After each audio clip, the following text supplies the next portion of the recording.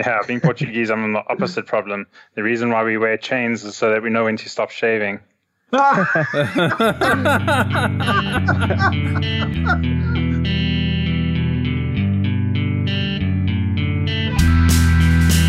This episode is sponsored by Airbrake. I don't know about you, but week in and week out, I spend hours debugging my code when I could be working on building new stuff. Then I started using Airbrake.io, our latest sponsor, and the time I spent debugging was cut in half. Airbrake alerts you to errors in your software, then helps you diagnose and fix them. That means no more wasted time searching log files, and more time writing and shipping great code. Airbrake supports .NET and all major programming languages. Sign up at getarbrake.com/rogues for a free 30-day trial and the chance to win a $500 Amazon gift card at the end of the month. It's a completely free trial and you'll be shocked at how much time it saves you. Again, that's getarbrake.com/rogues. Hey everybody, and welcome to another Ruby Rogues podcast. This week on our panel we have Eric Berry. Hey! Dave Kimura. Hey everybody. I'm Charles Max Wood from devchat.tv, and this week we have a special guest, and that is Roberto Paulo. Hello, world. Do you want to introduce yourself since you haven't been on this show before? Sure. So I'm a Rubyist from Cape Town. I've been programming for probably about 8 years, but 6 years in Ruby. Yeah, I've lived here my whole life. I'm working for a fintech company. We're based in Cape Town, but we're actually a borderless company. So we have offices in New York and in London. And yeah, just very excited to be here. I'm also one of the organizers for the Ruby Fuse event, which is our South African Ruby conference, which happens every year in Feb. And then I'm also one of the organizers for the Ruby DCamp, which happens down here in South Africa, which happens every September. Yeah, so that's going to be pretty exciting. So yeah, help around there. Nice. How's the Ruby scene in Cape Town? The Ruby scene actually down here is growing quite well. So we have, I would say, a handful of companies which are complete Ruby houses. We have one other one that's down here that's also in fintech, and then we have a couple that are just they go out and build apps for people, so that they're almost on a commission base. So you bring them an idea and they'll be able to give you a prototype, and you'll be able to play with it and get some value out of that immediately. In fact, our company's main app was initially built by one of those companies called Platform 45. And so, yeah, our initial app was brought up by them. And then after a couple of years, they started hiring a couple of devs to take care of it. And then the handover happened. And so, yeah, we're maintaining and working on that app still today. So, yeah, it's actually really good. I would say at the Ruby Fuse event, we have about 150 to 200 participants every year. The Ruby DCamp is capped at 60, so it's not that big. But I mean, we have coding coffees every week, which have quite a good attendance. Up in Joburg, it's quite good. So we have between 20 and 30 people there every week, and that actually kind of flows quite nicely. We have a Ruby RB, a Josie RB event, which happens also in Joburg. That also pulls a couple people. That happens once a month, and then, you know, within our company, we have there's several other things.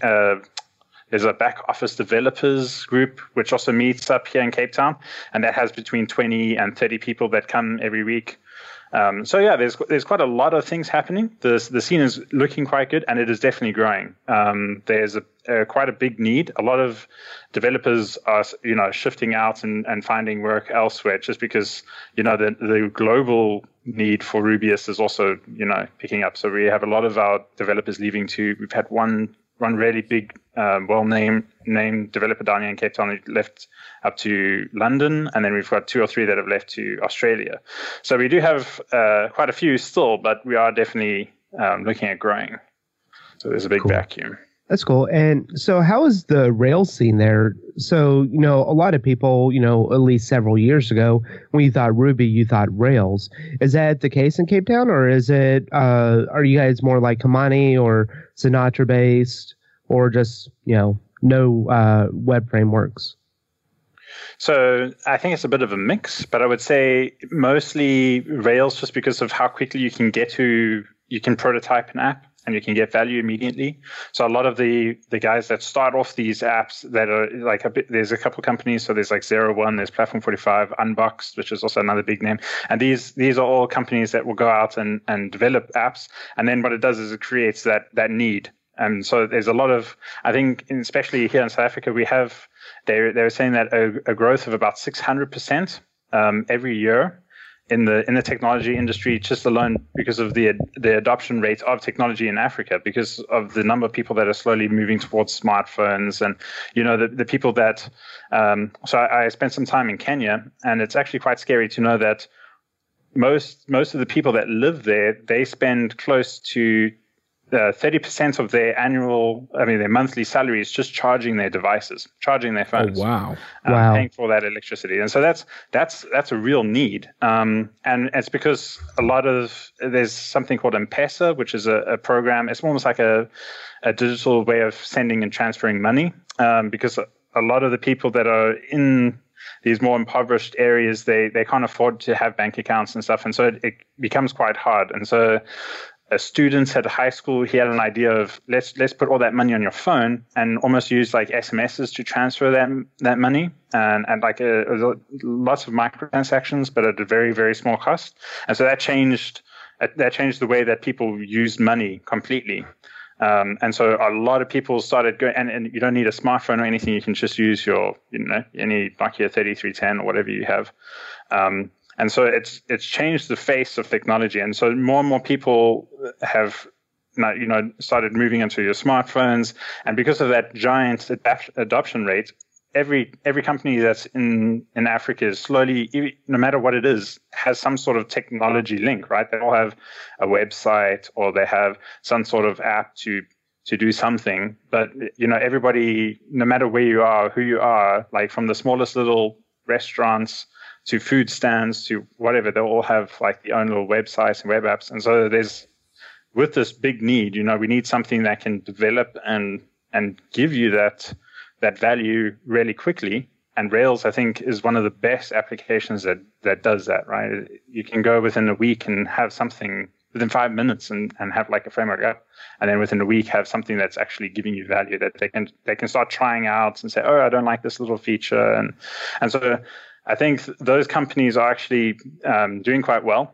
A lot of the apps, they don't have massive user bases, and that's also quite ideal for Rails. And so I think there is quite a good need, but I think right now I would say that I'm not too familiar with the other languages. I don't want to speak for them, but I would say within the Ruby community alone, we're seeing like between 2 or 3 really big companies using Rails every year coming into the market, which is quite cool. Are there other languages that are more common there? So it seems that Ruby is taking kind of a PR hit, maybe, and it's always been the joke, the Ruby can't scale, but these newer languages that are coming out like Elixir tend to take a lot more of the mind share, at least the younger mind share. Are you seeing that as well there? So it is very interesting. I look at a bunch of the developers that I communicate at these coding coffees and some of the other events. And the story with Ruby is that a lot of the developers that are working within Ruby are polyglots. They come from some other language. So we don't have any universities teaching Ruby or any schools teaching Ruby. And so generally the people that come from a Ruby background are ones that have experimented with some sort of language in the past. And that provides value. And these developers are often, they're probably the highest paid, it's probably the highest paid language to develop in South Africa.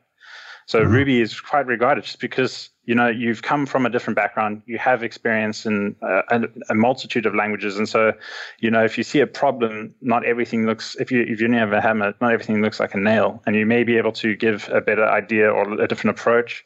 And so a lot of the people that are in Ruby or programming Ruby that work at these Ruby houses, they do play around with these other technologies.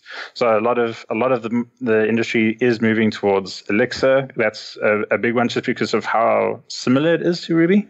And I think the way that the community is moving, I think a lot of the people also are moving to, because they interact and they work with JavaScript, a lot of them also, I see their names also at the JavaScript conferences that happen in South Africa. So you often find these guys that are programming in Ruby and work with it every day. It's not their only language. It's one of a few that they'll probably work with on an everyday basis.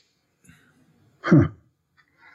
So I recently went to an awesome conference called the Ruby Hack in Salt Lake City, and it was very interesting because the keynote speaker was Dave Thomas. He's a great guy, but the most interesting part of that is Dave. So Dave Thomas, as you know, is the owner of Wendy's. The owner of Wendy's. Yes. The owner of Wendy's. He's a jolly old man.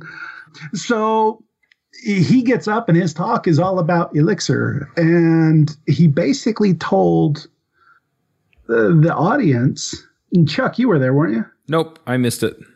I was out of town that week. He told the audience, he said, he basically made such an argument for Elixir that he made everybody think like, am I wasting my time? And I talked to him afterwards and I said, so it seems like you're using Elixir for everything now. And he said, yeah, I am. He said, pretty much I am.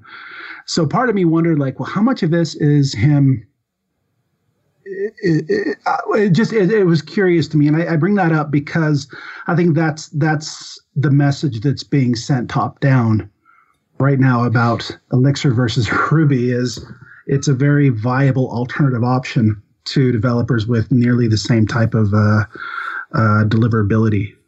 I don't know. I don't have the experience there.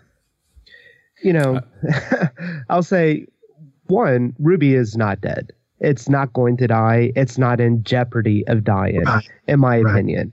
I think Elixir is really cool. I think the performance of it is definitely desirable. However, you have a kind of a paradigm right now where back several years ago, Ruby on Rails was this hot topic. You know, it had a lot of momentum behind it and stuff. And I think it's really has matured now. So I don't think we're going to see this huge shift into Elixir from a corporate standpoint because you have so many larger companies who have invested in a framework or stack. You know, just like, you know, back in the 90s, you had Microsoft and, you know, company just bought into that and that's what they did. They became Microsoft shops. So you kind of have that now with Ruby where you have a company who has adopted a language or a framework and that's what they primarily work in. Even if a better thing comes along, you know, in my opinion, I think that as far as web design goes, Ruby on Rails is superior to .NET in many aspects. Maybe not the performance, but stability and just a lot of the other things that Rails has to offer with migrations and the ORM. But those Microsoft shops did not switch over to Ruby. You know, just like the Ruby shops aren't going to switch over to Elixir. They might find some places where Elixir can be used as an extension or something within their existing application to speed up some slower performing functions. But I don't think it's going to be a huge shift. So Ruby's definitely not dead. Yeah, at least not no doubt. Yeah, one other thing that I'm just going to jump in here with is just because I've talked to a lot of people. I've talked to Dave pretty extensively about this. And, you know, just besides adoption and whether people are going to move, the more I talk to more people, because I talk to people pretty heavily invested in Node.js and things like that as well. And in a lot of cases, what we find is that, you know, most of these languages and most of these frameworks can solve the problem people need to solve. I mean, they solve 80 to 90% of the cases just fine the way that they are. And so it's only if you need the things that particular system, paradigm, language, etc., really shines in is when you're going to go, you know what, we can't use Ruby here.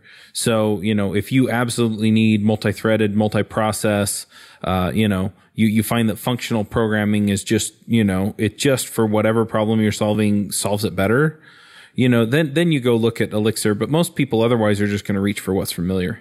And for a lot of people, that's Ruby. A lot of other people, it's JavaScript. And so they just reach for the thing because it works and because they know that they can get work done in it quickly.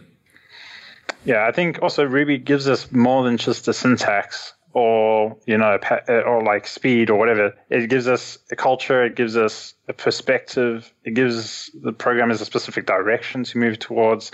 And I think the biggest thing is that it's given them feelings. And I think, like, if you look at a lot of the conferences, there was one of the programmers that I admire quite a bit. His name is Kenneth Colmer. And he doesn't really work with Ruby on his everyday, on an everyday basis. And at one of the events, he just said, you know, Ruby is this language that you just fall for. And even though he's he's been programming in it, he doesn't find that same sort of level of joy. And I think that's a big thing. I mean, if we were to look at what the industry looked like, let's say 20 years ago, it looks very different to how it looks now. And if we were to say, what will it look like in the next 10, maybe even 15, 20 years time? How we can start asking ourselves if AI was to come around during this time, and this is like quite a talked about topic that a lot of people speculate that it will, how would that change the world? We don't really know. We can't really tell. But I think what we need to do is, I'm not one that will say, Ruby will be around for the next 20 years or, for Elixir or any of these new languages that have popped up in the last 10 years or so. But what we have to say is, what are we going to take from this language that we want to carry on into the future? What does Ruby give us? I think it's a lot more than just a language as it stands right now. And the syntax and the things will always change. I came from Ruby 1.7 and then went up to 1.8.2 and then 1.9.3 and then up like that. And along the way, the syntax changed. We had like many giant speed boosts. And I was like, wow, this is really changing. And there's talk about Ruby 3 changing quite a bit, that it's going to be 3 times faster. There's a lot of people that are experimenting with different things. I've worked in a couple of other languages. So I've worked in stuff like Haskell, I've worked in Delphi, I've played around a little bit with Java. And so, I think each of us needs to kind of experiment, find what is good about each language, and then bring that with us as we go in and explore. And I think there's nothing wrong with trying out a new language, maybe going out and actually trying Elixir. That's putting another tool in the toolbox that you might be able to use it at some point. But I think the one mistake that people may make is that they may say, okay, this is a great new tool, and then they put down the stuff that they are interested in. They put down Ruby and they forget about it, and they don't continue with it, and they don't move as Ruby moves. And when people do that, they'll be missing out on a lot. And I think, if you really feel that Ruby like offers you more than just syntax and just your everyday programming language, then just stick with it, regardless of whether you're going to try a new language or something like that. Because I believe that the value in Ruby is not just in the language itself, but what the language kind of is built. I had a conversation with Amir Rajan, who does Ruby Motion, and we had quite a bit of a conversation. You can get it on the My Ruby Story podcast, but we talked about that and just the kind of the, I don't know what the word was, but just kind of the feel of the language and the ideas in the language and the kind of the powerful constructs that come from that, as opposed to, necessarily, the power of the language, sure, but, just I don't quite know what to call it, but yeah, just kind of that, that feeling, the flavor, anyway. There's the something. Magic. There's something about Ruby that just, and the way that you write code that flows better and feels different, and it just, you have that. And so anyway, it's its spirit fingers. Yeah, it could be. Back in 1994, I went to a Gen Con conference in Wisconsin, and at the time they had Magic the Gathering was huge. And they used to say that Magic the Gathering had cocaine embedded in the paper. So I would say that Ruby is the Magic the Gathering of this generation, right? It's just like it's Magic the Gathering. Okay, amazing. I feel better now. I'm going to push us over to our topic for today. So Roberto has given us a talk at Ruby Dev Summit, which is coming up in October. And he's going to talk to us about date night with Ruby. And when we did our My Ruby Story episode, he explained a little bit more about what that was. And I just thought it was really, really interesting and would be an interesting topic to dive into, as far as, I think a lot of times we get caught up in doing what we do for work and we kind of miss some of the other opportunities to grow or just to play. And so do you want to explain a little bit about what date night with Ruby is and how that came about? Sure. So I'd come from a Delphi background, as I said, and then I was given an experiment to try learn Ruby in a weekend. And so I was given a challenge on a Friday, and then on the Monday I had to hand in this challenge. And so jumped on the computer, typed, how do I learn Ruby? And then Wise Poignant Guide popped up. And I was just like, what is this? Is this like even serious? But as I got stuck into it, that book just like completely absorbed me. And so it was like almost like within that one weekend, I fell in love with the language. I actually found like a better way of doing things, and I had, than what I had learned before. And so I was determined that I needed to learn more and more of this. And then I managed to get the job. And so after about 3 years in that job, once you learn how the MVC works and you can pick it up a little bit better, and you start doing a little bit more meta code, then eventually you get to this point where you feel like all you're doing is I just started feeling like I was just running config for this application. And I didn't feel like I was growing. I didn't feel like I had that same sort of, and when I initially got into that language, you almost have this giant growth. And so it wasn't until I went to my first Ruby conference, and I was just sitting there, and what other people were playing with was completely outside of the scope of what I had to do at work. And so I immediately started bookmarking things, just taking out notes. These are things that I wanted to learn. And so picked up a couple of good books, and all of a sudden, that excitement came back again, that magic.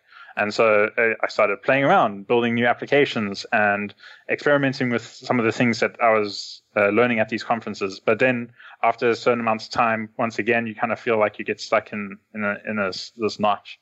And it wasn't until I went to one of the Ruby D camps that I started putting all these little things together. And I was imagining, I kind of thought of myself almost like this kid who was growing up, and he wanted to be a rocket scientist. And so he went into his garage and he would build these bottle rockets and, blew on the wings, and this is what he loved. And then eventually, as he grew up, he became this rocket scientist.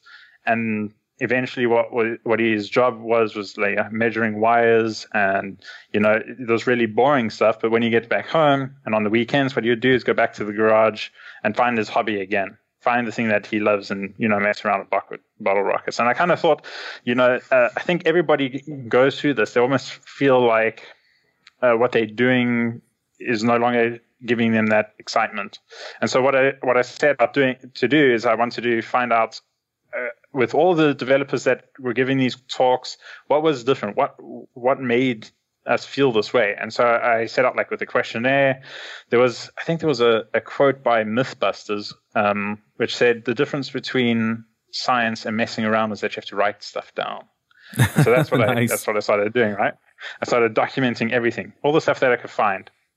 And then from the responses, I started seeing that when we went into these big events or these Ruby D camps or code retreats, what made that different from the Ruby at work? What made that different from the stuff that you do on an everyday basis? Because it's still writing Ruby, and you have tens of thousands of people that contribute to open source. They work 9 to 5, they get home, and then they'll go and contribute.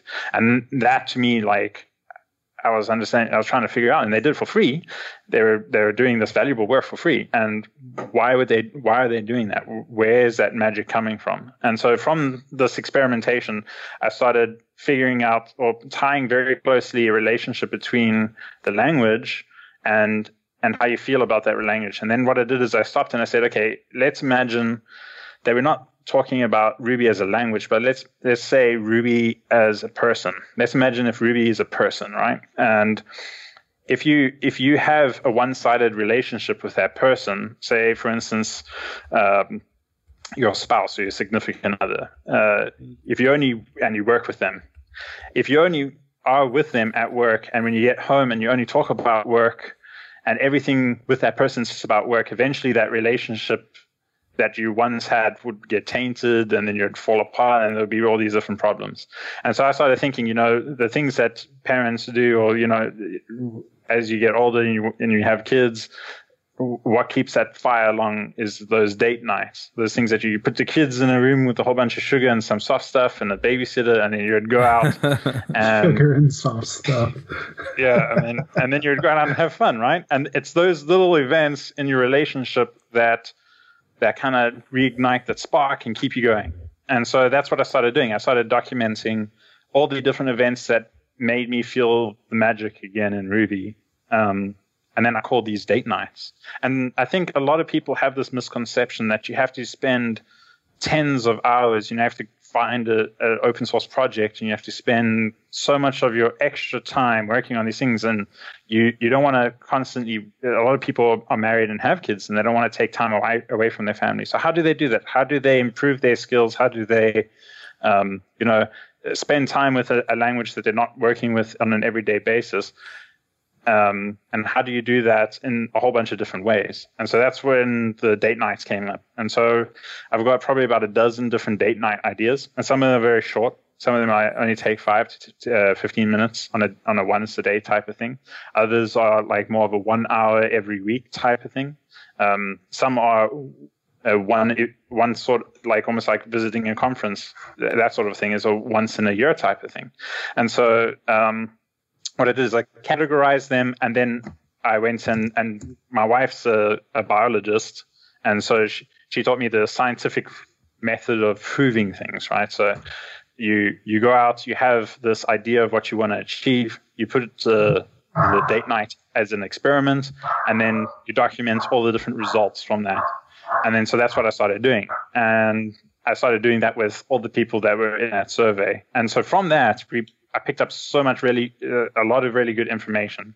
And so I gave the talk, but we only had half an hour. And when I started preparing it, like I was practicing and I couldn't fit all the stuff that I wanted to talk about in half an hour. And so at the Ruby Dev Summit, I'm going to be giving the full talk. The one that I did at the conference here in South Africa, it was just a shortened version of it. But I mean, I think afterwards I had really, really good feedback. A lot of the developers came back to me. Even I had one person just talk to me last month, and they gave me one of the challenges that I submitted to him to try and do.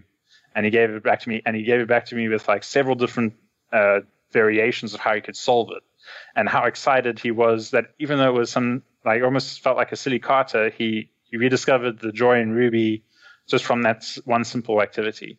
And so I think, it's not really language specific. So if you work in another language, this could still relate to you. I don't want to give away too much, but yeah, that's kind of the premise around the talk, is rediscovering the joy or the relationship that you have with that programming language. So where in this analogy is the sugar and soft stuff fit in?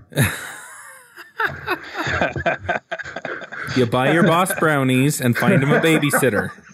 Yeah. Bubble wrap the whole house so that they fall down on something squishy. Yeah. I will say, so I've recently been reading a book called The 12-Week Year, and they talk about, basically achieving goals. So you break your year down into 12, so you have a 12-week year instead of a 12-month year. And so your months become weeks, etc. Anyway, so you set some goals of things you want to accomplish, and then you work toward those goals. But one of the things that they tell you to work into each week is a 3-hour block of time where you essentially play. And, so you do something that you enjoy, that's not really involved in work. And I've been actually doing that for my coding time. So I've only had a podcast on Angular for like 3 years, and I finally decided to do Tour of Heroes, which is their walkthrough example. And so I did that in a few hours. Or, I've been playing around with the Ionic framework and did that for a few hours. Or I just picked an app that I thought would be really cool to build and did that for a few hours. But you block out 3 hours, you actually turn your phone off and, go and, make it some quality downtime. And that's been really, really positive. So, for me, at least, I definitely see where this pays off, right? Because there's no pressure. There are no expectations. It's just, hey, what do I want to get done in this hour? And, if you want to tie it into what do I want to learn, you can do that. But for me, at least some of the time, it's just, hey, this sounds like a fun thing to build. And so I just go build it. That's it. I think there was our company we're quite privileged in the way that we get like a yearly hackathon, and the whole company, all the people that participate, so even our ops teams and our support teams, everyone comes together and pitches ideas, and we can build whatever we feel like. And then at the end of the 24 hours, we all present what we've produced, and then everyone, we'll have like a little panel of judges, and they reward that. And I remember the first time I participated in the hackathon, everyone was throwing these ideas. I had like 10 ideas on the board, and then the day before the hackathon started, I thought of a new idea. So I just put it on the wall, and it wasn't very much time so that no one could join my team, and so I was on my own. And so I just sat there and I thought, okay, what am I gonna do? And so if you had to look at my browser, you can liken my browser to a hoarder's house. You'll find that there's stuff everywhere. Like I have tabs. I have hundreds and hundreds of tabs, and like bookmarks and things that I've saved over the years. And so during this hackathon, I just clicked on that thing, and I was like, ooh, these are all the technologies that I've been wanting to play with for the last 4 years. I'm like, well, let me play with all of them in the next 24 hours. And it was really such a fun activity. At the end of the day, it looked like quite an impressive app, although it didn't really work very well.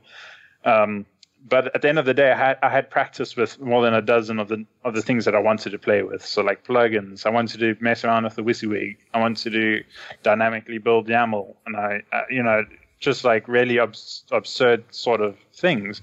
But at the end of that event, I just stopped to myself and I just thought, I've had all this tech saved for the last 5 years, and I haven't touched any of it. Why now? Like, why did it take this event for me to actually dig into the stuff that I've wanted to play with? And so I think we have to go through these sort of experiences in order for us to fully realize the benefit that we can get from them. And I fully agree that 3-hour ritual that you put yourself into, I think it was Abraham Lincoln that said that if he was given 5 hours to cut down a tree, that he would spend the first 3 hours sharpening his blade to make sure that it was nice and sharp. Mm-hmm. And so I think that's a great analogy to take into programming, right? We shouldn't really just approach the problem with blunt force trauma. We need to actually sit down and the sharper we are, the more that we've played around with stuff, the better perspectives we can bring into that problem. So at the end of the day, even though we think this is just us playing around, it's actually making us really much better developers. And that's the side effect of these sort of events. We may think that it's messing us around, but at the end of the day, we will become much more valuable to the companies that we work for. And I think that's something that every developer wants. They want to feel valued. They want to feel like they add value and that they have meaning. Yeah, definitely. It's amazing. I wonder how many developers would take salary over appreciation.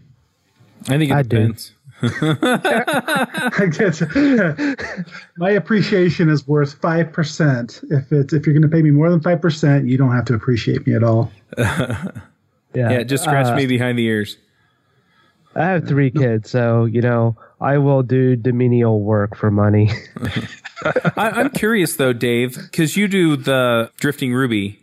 So how close does what Roberto's talking about, fall in with pulling together Drifting Ruby? I mean, some of it seems like you would just cover stuff that people really ought to know.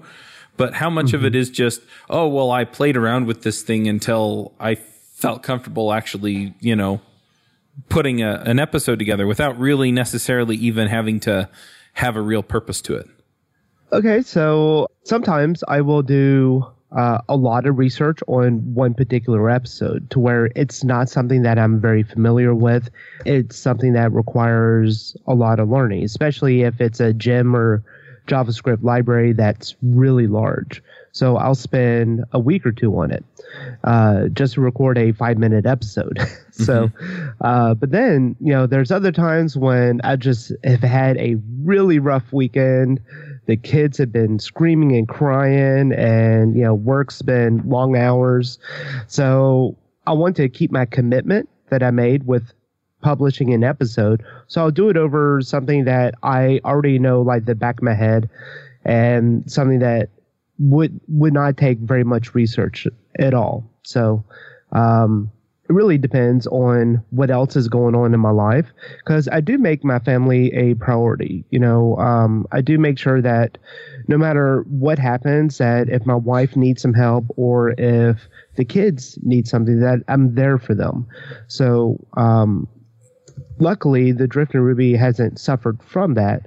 Especially as they're getting older, they're getting more needy. No, I'm not sure why, but apparently kids like attention. So, but I love them and I love my wife. So I want to make sure that that takes a priority. So my love for Ruby, not my daughter Ruby, but the language Ruby, it comes second. It definitely comes second in my life. So my date nights with Ruby is actually more than my date nights with my wife, which is kind of sad because she goes to bed early. I stay up late. So I'm always hacking away on the computer at night. But it's something where I truly enjoy doing it. If I were doing this in .NET, I wouldn't even be able to do it for 3 or 4 hours a day. Opposed to doing it in Ruby, I can do it all day without even realizing how much time has passed. Mm-hmm. This episode is sponsored by Hired.com. Are you searching for a new job? That can be stressful, scary, and time-consuming. Pushy recruiters try to sell you on roles you don't actually want, and the job boards make you feel like you're throwing your resume into a black hole, never to be seen again. And sometimes you go all the way through the interview process just to find out at the very end that the salary, offer, or company culture doesn't match what you're looking for. Hired is the world's most intelligent talent matching platform for full-time and contract opportunities in engineering, development, design, product management, data science, sales, and marketing. We make your job search faster, focused, and stress-free. Instead of endlessly applying to companies and hoping for the best, Hired puts you in control of when and how you connect with compelling new opportunities. After completing one simple application, top employers apply to hire you, and on Hired you receive personal interview requests and upfront salary information so you can make informed decisions about what opportunities to pursue over a condensed timeline. Hired offers access to more than 4,000 innovative employers, including big brand names like Facebook and smaller emerging startups. The size and type of company you want to connect with is totally up to you. And we help you find new opportunities in 17 major cities in North America, Europe, Asia, and Australia. Open to relocation? Let them know.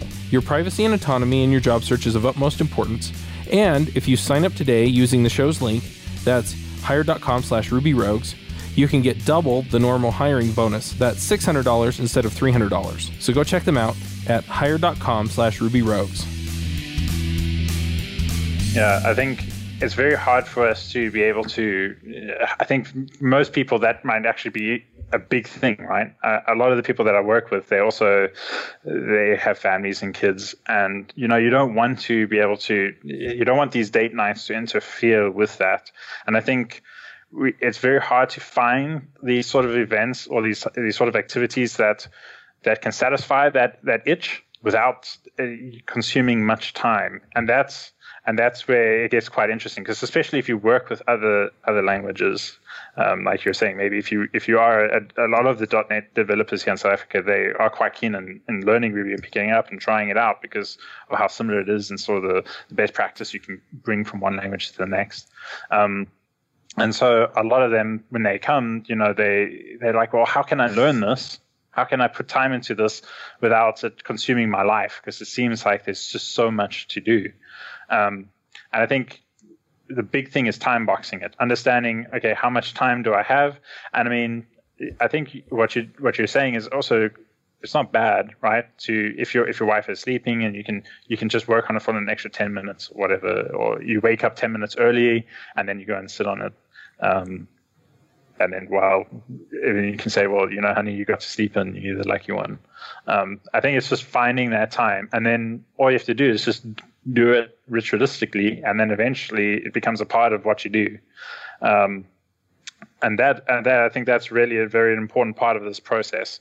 There's a guy called Craig Rodney, and he owns the @SouthAfrica hashtag or tag on Instagram. And oftentimes you'll see all he does is posts a picture every day of some beautiful South African scenery that somebody's taken. So a whole bunch of people pitch him these pictures, and then he puts it on. And it's his passion project. And I was lucky enough to be at one of his talks where he spoke about this passion project and how it kind of gave him this extra meaning.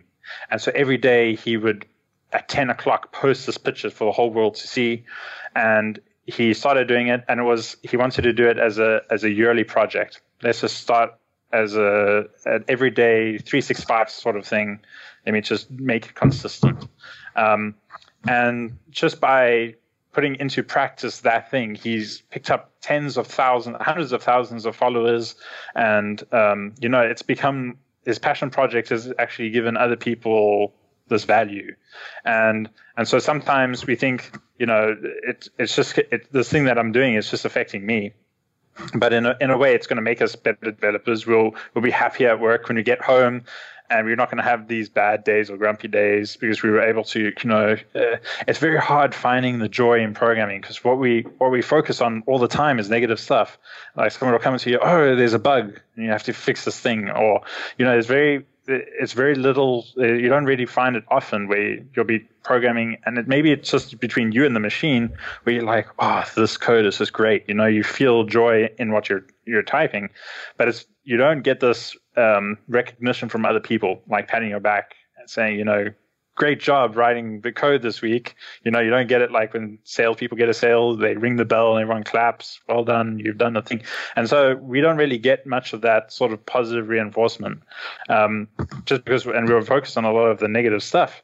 And so, but if we become better developers and we end up coaching the people that are around us and being able to help and identify these problems really, really quickly, we eventually find that a side effect of also us working on these passion projects and these date nights is that we'll also find more joy in our programming, more joy in our life, more joy. We'll be happy when we get home. We'll be happy around those that we're with because we're adding that extra bit when we go out and help people, and that also shines through. That is a big side effect of what we do. And you'll start seeing that more and more as you become like a better programmer. You don't have to focus on so much of the negative stuff.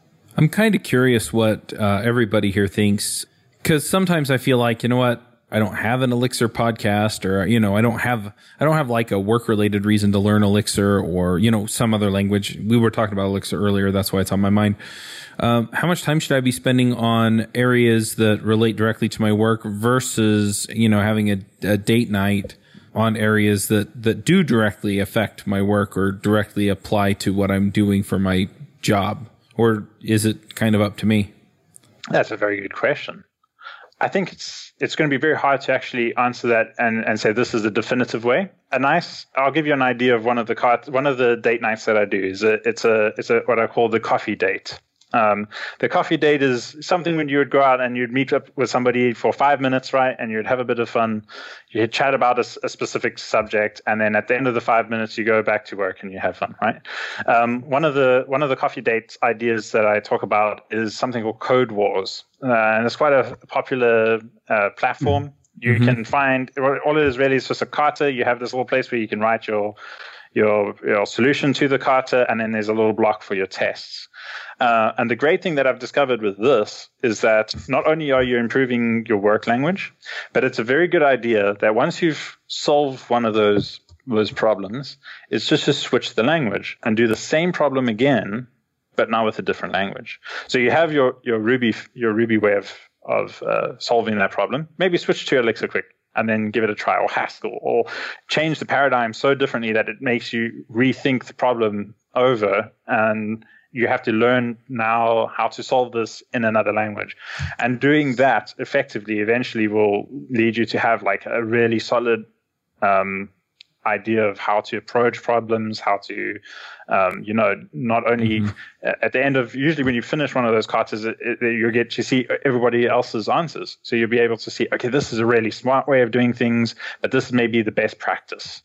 And so having that sort of knowledge, I've seen many developers here in our own company right now that have gone into a kata, just spent 5 minutes during lunch, done it, switched the language or whatever, and then afterwards used what they've learned in that kata throughout, the next 3 months just to see how it works, and then, expanded their skill set. And that is really, really a great way of like maybe highlighting how something that can be quite simple, like a 5-minute activity, and it seems like maybe enumerating over some array and then modifying the value in Ruby may be very simple, but trying to change your paradigm completely and doing it in something like Haskell will, make you sit and scratch your head, like, how do I do this if I can't use an if block or something like that? And so, it makes you, that's a really good idea of how you can maybe do both at the same time, I guess. So practice your new language and work on the language that you do every day at work. But then again, also perhaps if you are given a task at work or something that you feel that you could do better in Haskell, maybe they're talking about some new API that they need to release, and it needs to do just a very simple data archiving sort of functionality or whatever, and you feel that perhaps Elixir might be a better project. It might be a good idea then to go in that afternoon, just fiddle with the project, try get Elixir to do that thing, and then approach the office and say, listen, I've messed around and this is sort of the effects, right? We can look at Ruby and this is my Elixir implementation and here's the benefits, here's the pros, here's the cons. And being able to do that, even if they choose to stick with the Ruby one, you haven't lost out. You can't fail in a forest. I like that saying. Just like if you go into a forest, right, and cut down a tree, can anyone hear it? You need to achieve some sort of success in order for you to fail. So if you don't go out and try something, you don't go out and actually put a lot of effort, you have to succeed to a certain part before you can fail. And you can't fail just by trying something new. It's an impossibility. I think it's a bit of a fallacy that people think, I'll try to learn Elixir and I'll just really be bad at it because I've never messed around with many other languages before. And so go out and just do it. Go out and just try. And you'll probably learn a lot more in that 1 hour or 2 hour activity. And who knows, maybe the company's like, wow, that's a really good implementation. Let's put that into practice. And you get to play with more than one language at work. Yeah, one site that I really like looking at is Rosetta Code, which they have a lot of different examples of problems to solve, and then they have solutions in almost every programming language. So you can kind of look at the one that you're familiar with and then go see how it would be implemented in something like Elixir or Ruby or .NET. So it's a really cool site, and I actually just enjoyed reading them. Seeing some of the different examples and then thinking like, oh my gosh, I love Ruby so much. These other languages suck.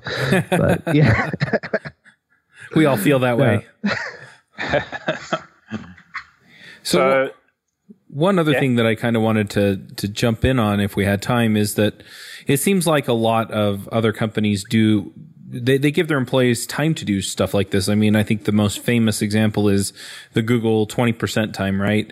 And then they had stuff come out of it like Gmail and some of these other things that I think a lot of people use now.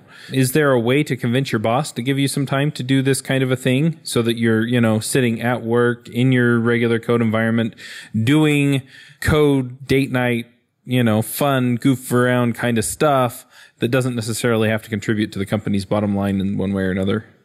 I think it's a double-loaded question there, because I think that you can't not do one of those sort of activities and not find some sort of benefit. So if you were to go to your company, right, and you can, so I experienced this in the place that I worked in before I worked here at Prodigy, and that was, we used to do something called the Thursday Throwdown, and each person in the dev team had a chance. And we did it once a week. And so if I did it on the first day of the first week of the month, I had to think of a quick 5-minute activity, maybe write. So we used to cover a whole bunch of different topics. Often the great ideas. I love the book, the Prudo book, which is the Pragmatic Object-Oriented Design in Ruby. Yeah, that's it. The Practical Object-Oriented Design in Ruby. Yeah. I would always refer to it as Prudo. And then Katrina Owen and Sandy Messis wrote their new one, The 99 Bottles, which is a great book, by the way. And in the 99 Bottles one, they give you the idea of like, let's try write a Ruby program just to do the simple thing, right? Just to make the 99 Bottles song. And then while you're going through it, she'll throw in these design ideas. And so maybe you can do a quick 5-minute activity and write really poor code in a thing and then present it to the dev team and say, oh, how can we make this better?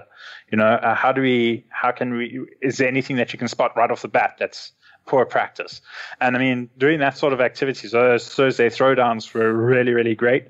Here in Prodigy, we do a weekly code conversation. So every Tuesday, we do something similar where we've done a security thing where everybody in the whole tech team gets pulled into the common room, and we're also done with our laptops, and they'll throw out a really insecure app, and then we have to hack it. We have to exploit it and try break through it, and then learn how do we make this a better application. And that, I mean, obviously is going to open people's minds to, whoa, let's sanitize the params that are getting passed in, or something like that, right?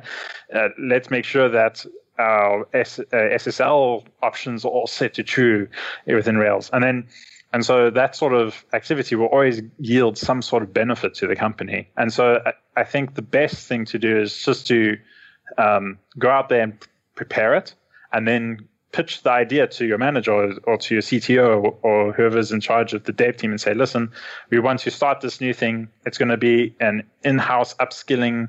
We want to have better developers. We want to have less bugs. We want to have higher throughput. And this is where we can do that in a fun and easy way.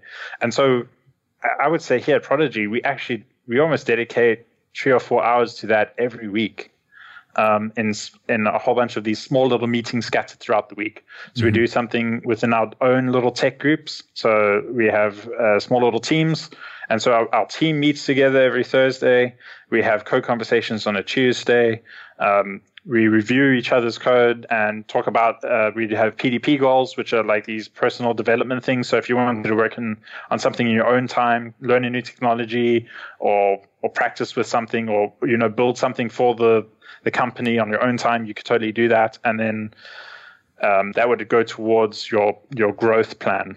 And then if you achieved a certain number of things, then you would be rewarded with a bonus, or, because in a way you're gonna be feeding back to the company. And so there's a number of good ideas that you can pitch. But I think the biggest thing is just to go and try it. Maybe talk to whoever your manager is and just say, listen, even if it's just 1 hour a week, this is going to help us immensely.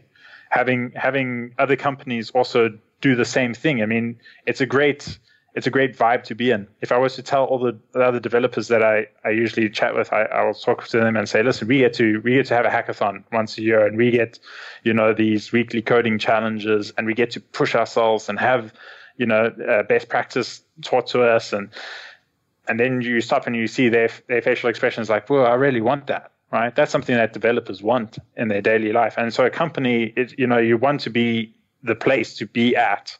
You want to be the next Google, the next Facebook. You want to have like a good job satisfaction. And I think like what was mentioned was that, would you take a job if you got thanked less, if you got paid less and thanked more? Well, how about, you get to practice and improve your skills, and you get paid well. And I think just having that as a side thing is a really good pro for a company to say, we provide you with the environment to grow and the culture of best practice and being able to stretch yourself and become a better developer. And then as you increase in value, we'll accommodate you, and we'll make sure that you're taken care of. And I think as companies like learn that that's a really good place to be at, because you won't have like high developer throughput. You won't have like people just leaving and packing up and going.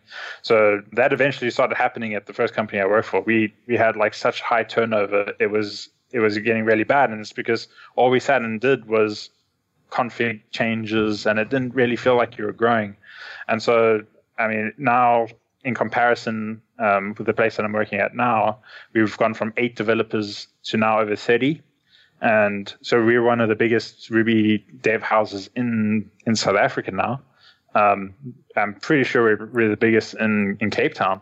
And it's just because of the sort of culture and the vibe that's been created around the area, and allowing people to grow in their abilities, and allowing them to be able to stretch and become better and more valuable.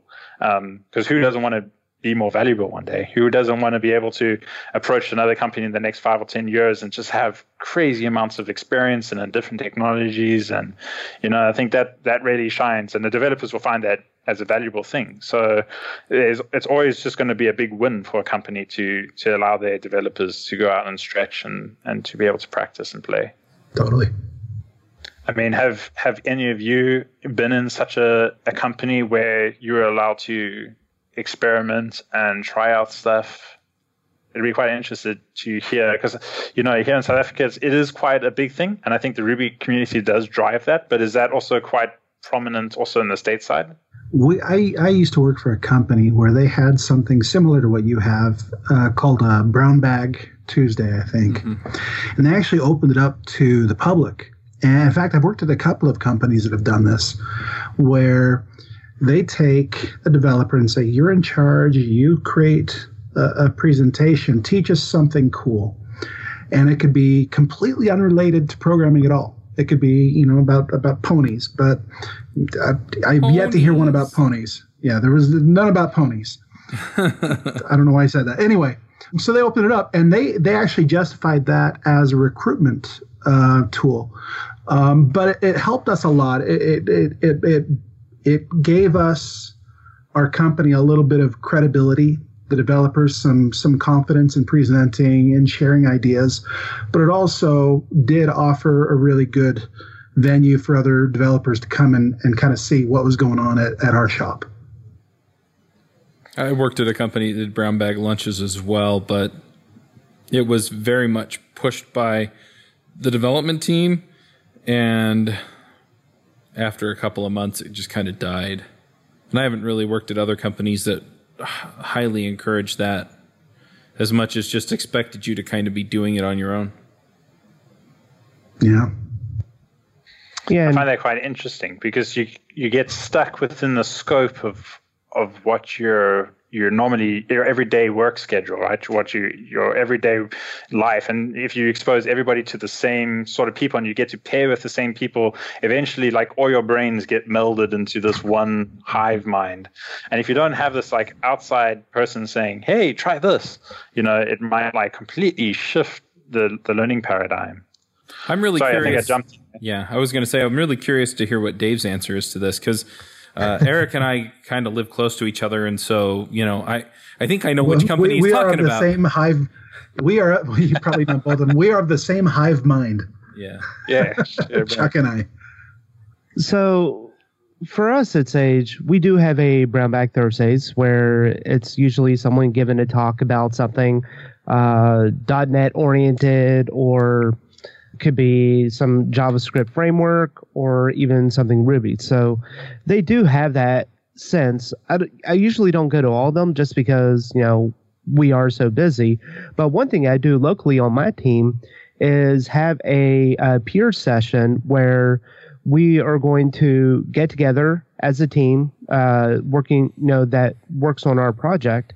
And every other Wednesday, we'll meet for 2 hours, and we will show a new feature that we're working on, the back-end logic, how it's structured, and that kind of thing. And it always opens up to learning something different, you know, a different way of looking at it or a different way of doing it. Because the application that we're working on, it is something that we've built, we maintain. It's a SaaS application, and it's something that is in, you know, continual development.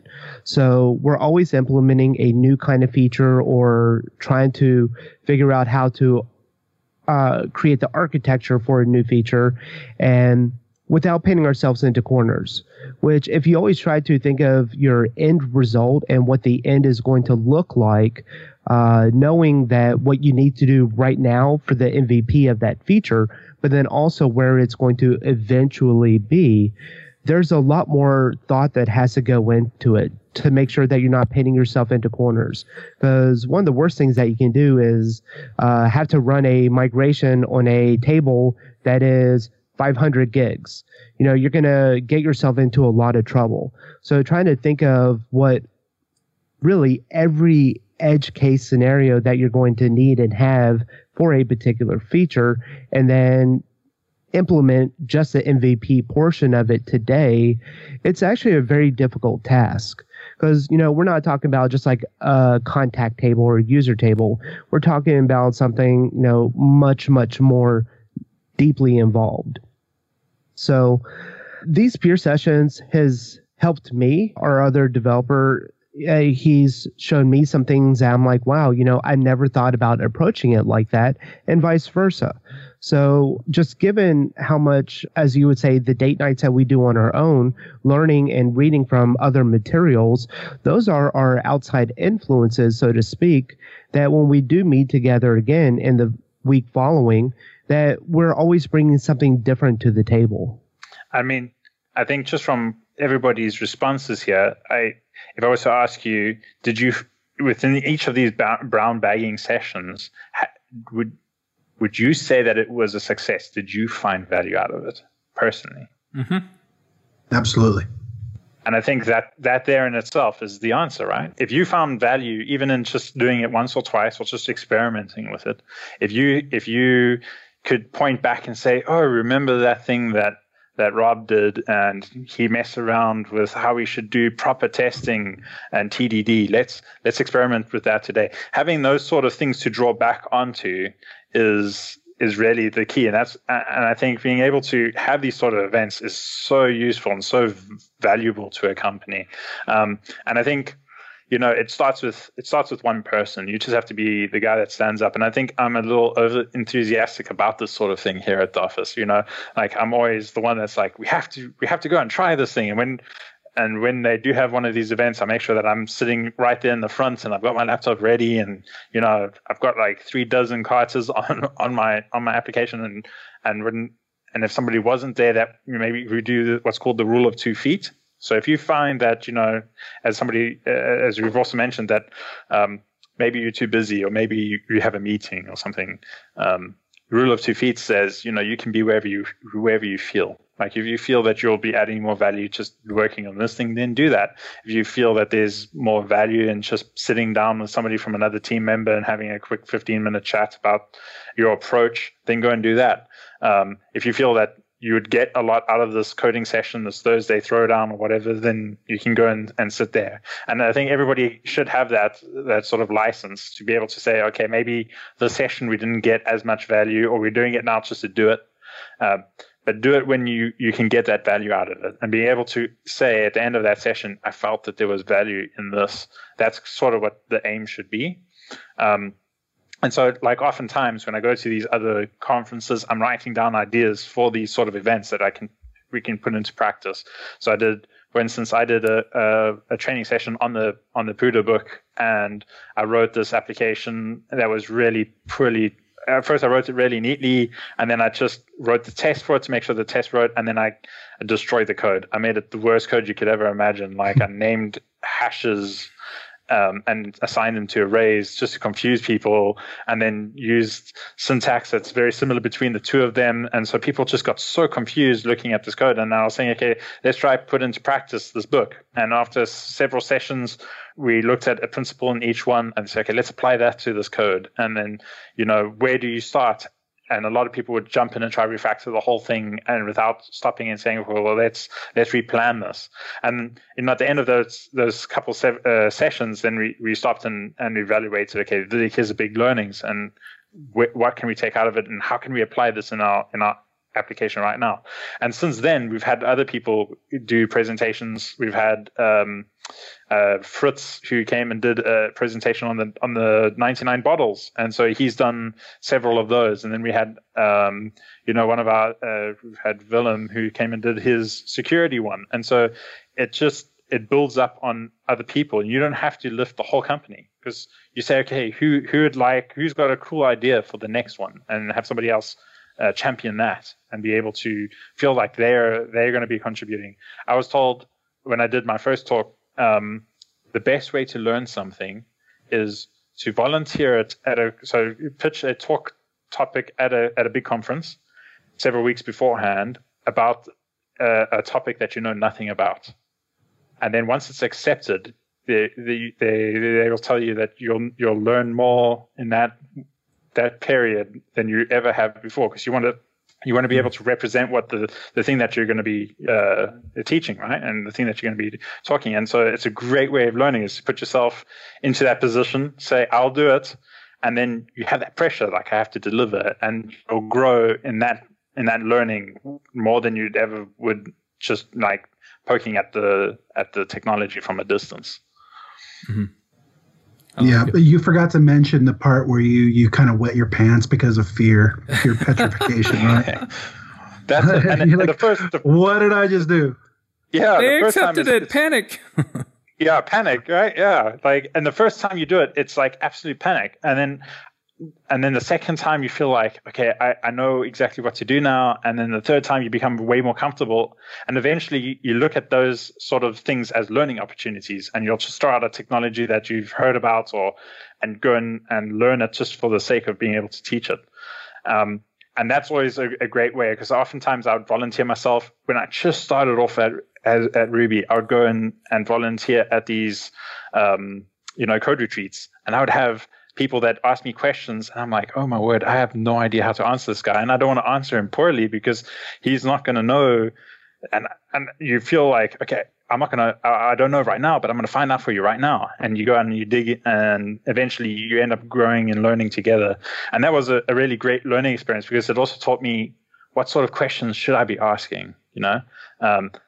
If somebody asks you a question about arrays and you have no idea how to answer them, then you stop and reevaluate yourself and say, whoa, I don't really know much about arrays. And it's okay to say that. And I think a lot of people, they kind of just fake it. They learned the syntax, but they don't really know it in its purity. And so when somebody asks a question like that, or when you put them in, you put yourself in a position where people will be asking you those sort of questions, then you have to make sure that your understanding is sound. And that provides really great learning opportunities as well.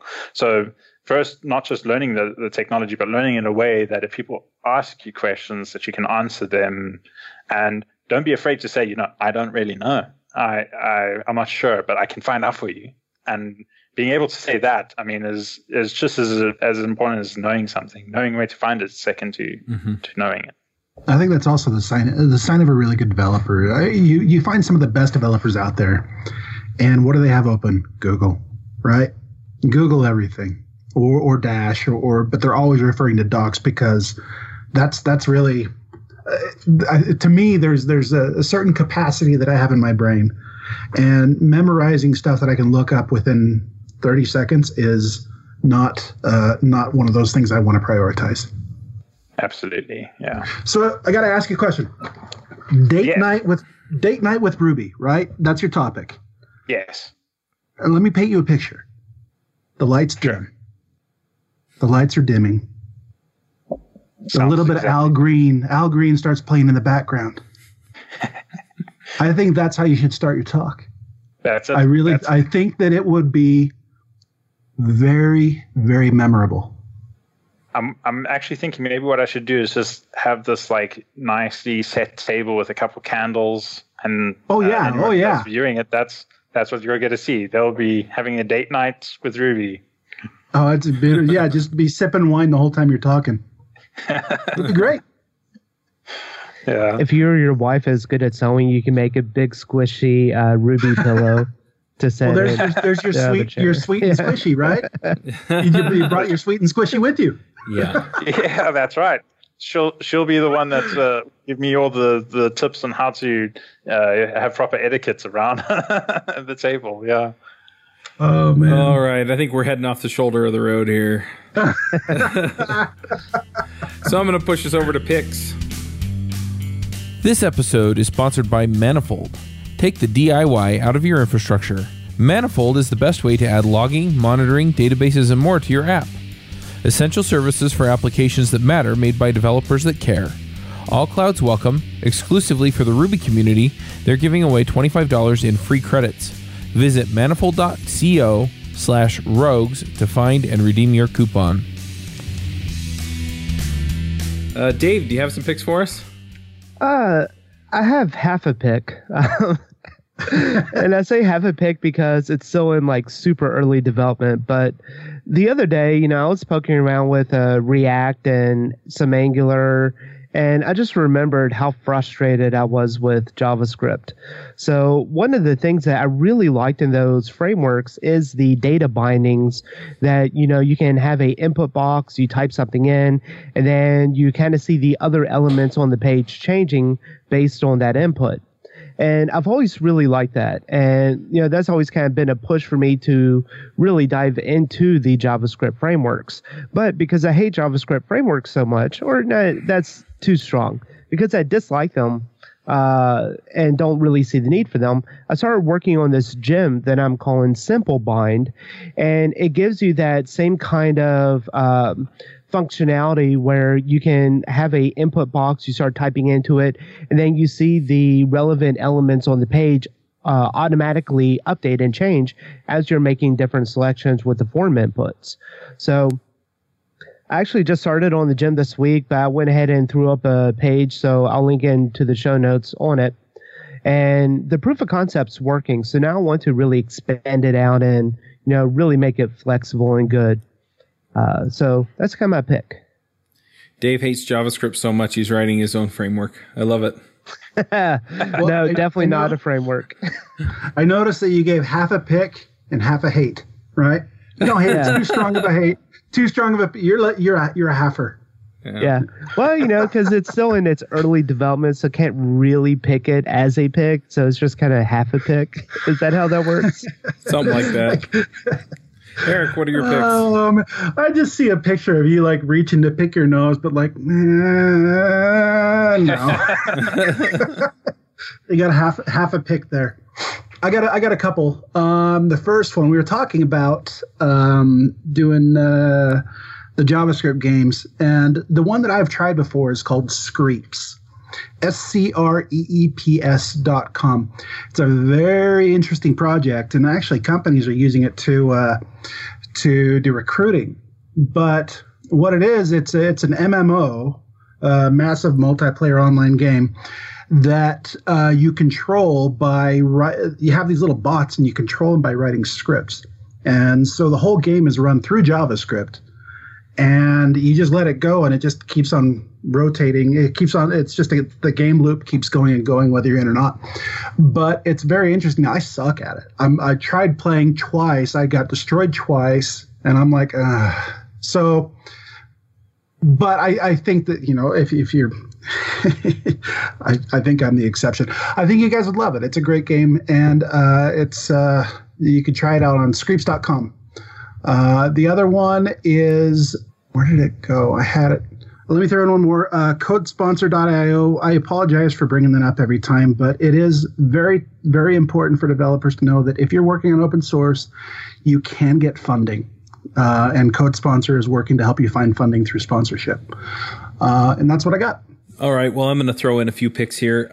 One is just taking some time to get away. So I don't know if it went into the show during the show, but I went on Facebook and just kind of posted, hey, look, initially I was looking for a kind of a quiet place that wasn't my house where all my kids are running around screaming, where I could quietly record the rest of my finding a job course. But it kind of quickly turned into last week was extremely stressful, and I've been kind of just completely wiped out for a while. And so, I asked if anyone had a place where I could just, take off for a couple days. And it turned out that a friend of mine, she's actually a member of the local Toastmasters club that I attend. She's been up in Washington State for 2 months, and she's still going to be gone for another couple weeks. She's like, hey, use my condo. And so, I spent the night in her guest room and just kind of crashed here. And it's been nice. I mean, nobody else is here, so it's just me. And I just took some time off. And so yesterday I spent a whole bunch of time watching Netflix and playing games on my iPad. And you know what? It's okay to not do anything sometimes. Another thing that I'm going to pick, so I did make it to a few meetings yesterday that I normally have. One of them is I have a mastermind group that I meet with every Monday at noon. And as we were talking, my business coach who runs the mastermind group mentioned that, hey, you need to figure out some, mission statement or kind of the why behind what you're doing. And it's something that I've kind of thought about for a while, especially, I have people, so why do you do the podcast? I kind of non-committally say that I'm helping people, and that really is why I'm doing it. But, it didn't have me getting all excited and going be like, yeah, I help people. Right. And so, it didn't have a strong emotional pull behind it. And it was like, okay, so what the heck am I doing? Right. I mean, it's stressful sometimes. I get worn out sometimes. Sometimes the sponsors, things don't work out the way I wanted to with them. Sometimes it's a lot of work. Sometimes you have the entire panel of a podcast quit on you. And, it just gets stressful. It all kind of piles up. And it's like, why am I doing this? I mean, I could go make a difference somewhere else, just slinging code for some company around here. They'd pay me pretty well. And anyways, so there were a few resources that kind of helped with this. One of them is the book Start With Why by Simon Sinek. And I've read it before, and it's pretty good. But the problem I have with books is they give you a big pile of stuff to kind of wade through. And so it was a terrific book to kind of help you set your mindset, but it didn't really help me narrow this down. There was another talk that was how to find your why in 5 minutes. And I'll just put a link to that in the show notes here in a minute. But it was a TEDx talk. It was given in, Florida, I think, or Malibu. Anyway. And so he asks 5 questions that you should answer, and those give you a really terrific, way of just kind of narrowing that down. And it was funny because I watched the video and I thought about it and I'm like, yeah, this is the same answer I always come to. But then I realized what I had missed. And so, I started really thinking about that and, okay, how do I want to make sure that that's what I'm achieving? Like that's what I'm after. And so anyway, so if you're kind of looking for that for yourself, and it doesn't have to, this is the other realization I came to, was that it doesn't have to be a big world changing thing. You don't have to go out there and create the next Google or, write the book that changes the way people, think about the world. I reach software developers, and if I help them, have a fulfilling career and the kind of career that supports the rest of their life and their mission, their life purpose, then I'm winning. And that's kind of what gets me to tear up a little bit and get excited. So, it's making that difference one person at a time for me. And it can be that for you. I mean, if you care about one small area of the world or one small group in one small area of the world, that's totally cool. So, anyway, that's kind of what I've been thinking about between Netflix and listening to audiobooks and catching up on sleep. So those are my picks. Roberto, what are your picks? Cool. So I've got 3. The first is the one that I've already spoken about a little bit, and that's Sandy Metz's new book, 99 Bottles. I got it as soon as the first run came out. I was like, no, I have to get this book because I really, really enjoyed the first one. And I think it's really such a great read, and you don't have to be a Ruby programmer to get value out of that. The second is it's a bit of a cool way of learning Ruby. So for all those people that are listening, that want to give Ruby a try, that want to, just give it a bit of a poke and have fun doing it, there's something called the Ruby Warrior, which is a great little way of messing around with Ruby, and you have to get through a whole bunch of different levels, and in each level they give you a bunch of different challenges and things that you have to try work through. It's a really great way and fun activity just to learn the language. And then the third is something outside of that space, which is a microphone that I've been looking up. I've just been thinking to myself, if I'm going to do more of these sort of things, I want to sound good, right? And so there's a microphone called the Bumblebee, which is made by Neat. And so far I've been playing around a little bit with it, and I've got a mate of mine who has one, and I've really, really enjoyed it. It's quite a simple thing. It takes something that I thought was going to be quite simple. And then as soon as I started researching microphones, I realized, whoa, there's quite a lot to it. And it's quite a simple, nice, neat microphone. There's a bit of a pun there, but yeah, it's great. It's such a good mic. So those are my 3 picks of things that I found useful. Maybe the audience may find that useful as well. Nice. I remember when Ryan Bates created Ruby Warrior. I remember playing with that for hours. Fun stuff. It's good to see that Block.io has adopted it, though. I didn't realize that. All right. Well, if people want to follow you on Twitter or GitHub or see what you're working on these days, where do they go? Sure. So you can catch me on Twitter. I'm legend_Rob.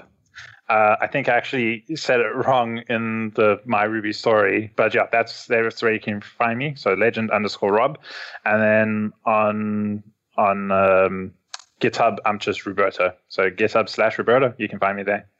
I was lucky to get that space. I guess I was just lucky. Yeah. So that's where I am. And yeah, if there's anybody out there that needs a bit of like help or if you want a little bit of direction, you can grab me there. Or if you want me to help with some open source stuff, I'm all totally open for that. And I think it's a great way of getting into the community. It's just like being able to offer that. So I do have a couple of hours that I put into open source world. So if there's any people that need help, you can just throw me a message. Awesome. Well, thanks for coming. We'll go ahead and wrap this one up, and we'll catch everyone next week. Great. See y'all later. Thanks, Roberto. Take care. Thanks for having me. Bandwidth for this segment is provided by CacheFly, the world's fastest CDN. Deliver your content fast with CacheFly. Visit CacheFly.com to learn more.